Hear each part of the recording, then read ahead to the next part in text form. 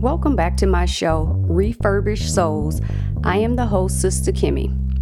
Today's topic: are soul ties real? Now, I've heard the term used before, but I never really could relate to it until the past couple years when I was dating someone. And when I would cut them off, I just found myself excessively thinking about this person, looking for music on YouTube that we would listen to when we were together, different things like that. And I told my friend, I said, I think that's a soul tie. And she like, nah, I don't. She believed in it, but she didn't think that was necessarily it. But when I say the way I thought about the person was obsessive, not just like, oh yeah, I miss him.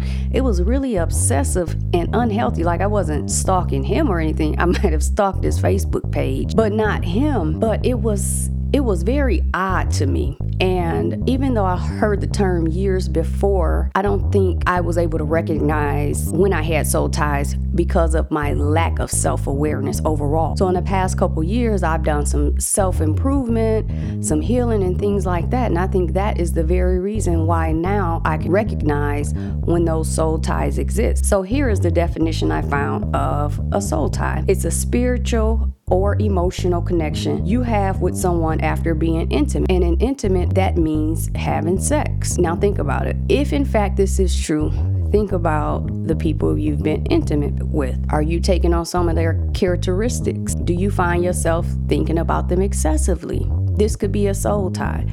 And I know it's hard to kind of accept and acknowledge it is what it is. However, I truly believe this exists. Here's a few things I found on the internet which could indicate you may have a soul tie. Number one, you constantly thinking about the person. And like I mentioned before, this was an instant where I constantly thought about the person. And it wasn't because the relationship was so great. I did enjoy myself in that person's company because the way we dated and the things we did, it was really fun and it was an experience I had never had before. However, everything outside of that, with the infidelity and all of that, that was enough to just shatter all good experiences that we had. Another one, do you find it hard to let that person go? Like you know you have no reason to stay. However, when it's time to leave and break it off with them, you cannot do it. And you have every reason. So you might even pray to God to send you a confirmation or to confirm what you're already feeling. And you get that confirmation, but you still can't go.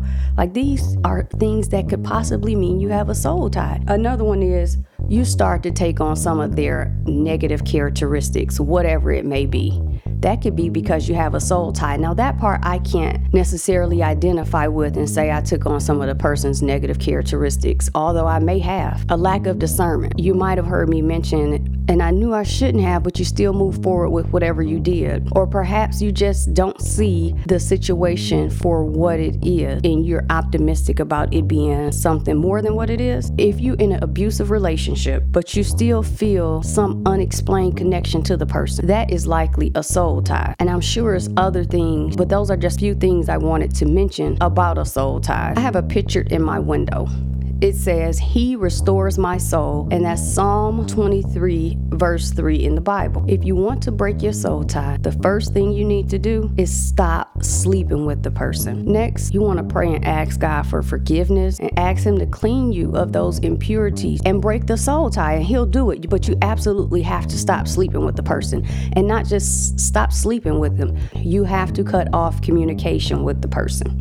I'm going to read this prayer I found, and hopefully it'll help someone. Lord Jesus, please grant me discernment to recognize all ungodly soul ties in my life. I pray that all ungodly soul ties are broken right now in the name of Jesus. Sever all spiritual ties with any person with whom I have developed an ungodly soul tie. I renounce all commitment, vows, and agreements that are ungodly in the name of Jesus. Purge my life, Lord Jesus Christ, of everything and everyone that is not of you and not united with you. Now, when you say that prayer, you have to believe that it will come to pass. You also have to allow those people to be removed from your life. I mentioned in a prior podcast how I would pray and ask God to remove people from my life, but then I would go and restart that connection, reach out to that person, just not allowing God to do what he needed to do. So once you put it in God's hands, do not attempt to take it back. I'd like to thank everyone for joining in today. And remember, if you have any stories you'd like to share, email me at refurbishedSouls@Yahoo. Send me your stories and I'll share them on my podcast with discretion, of course. So let's grow together.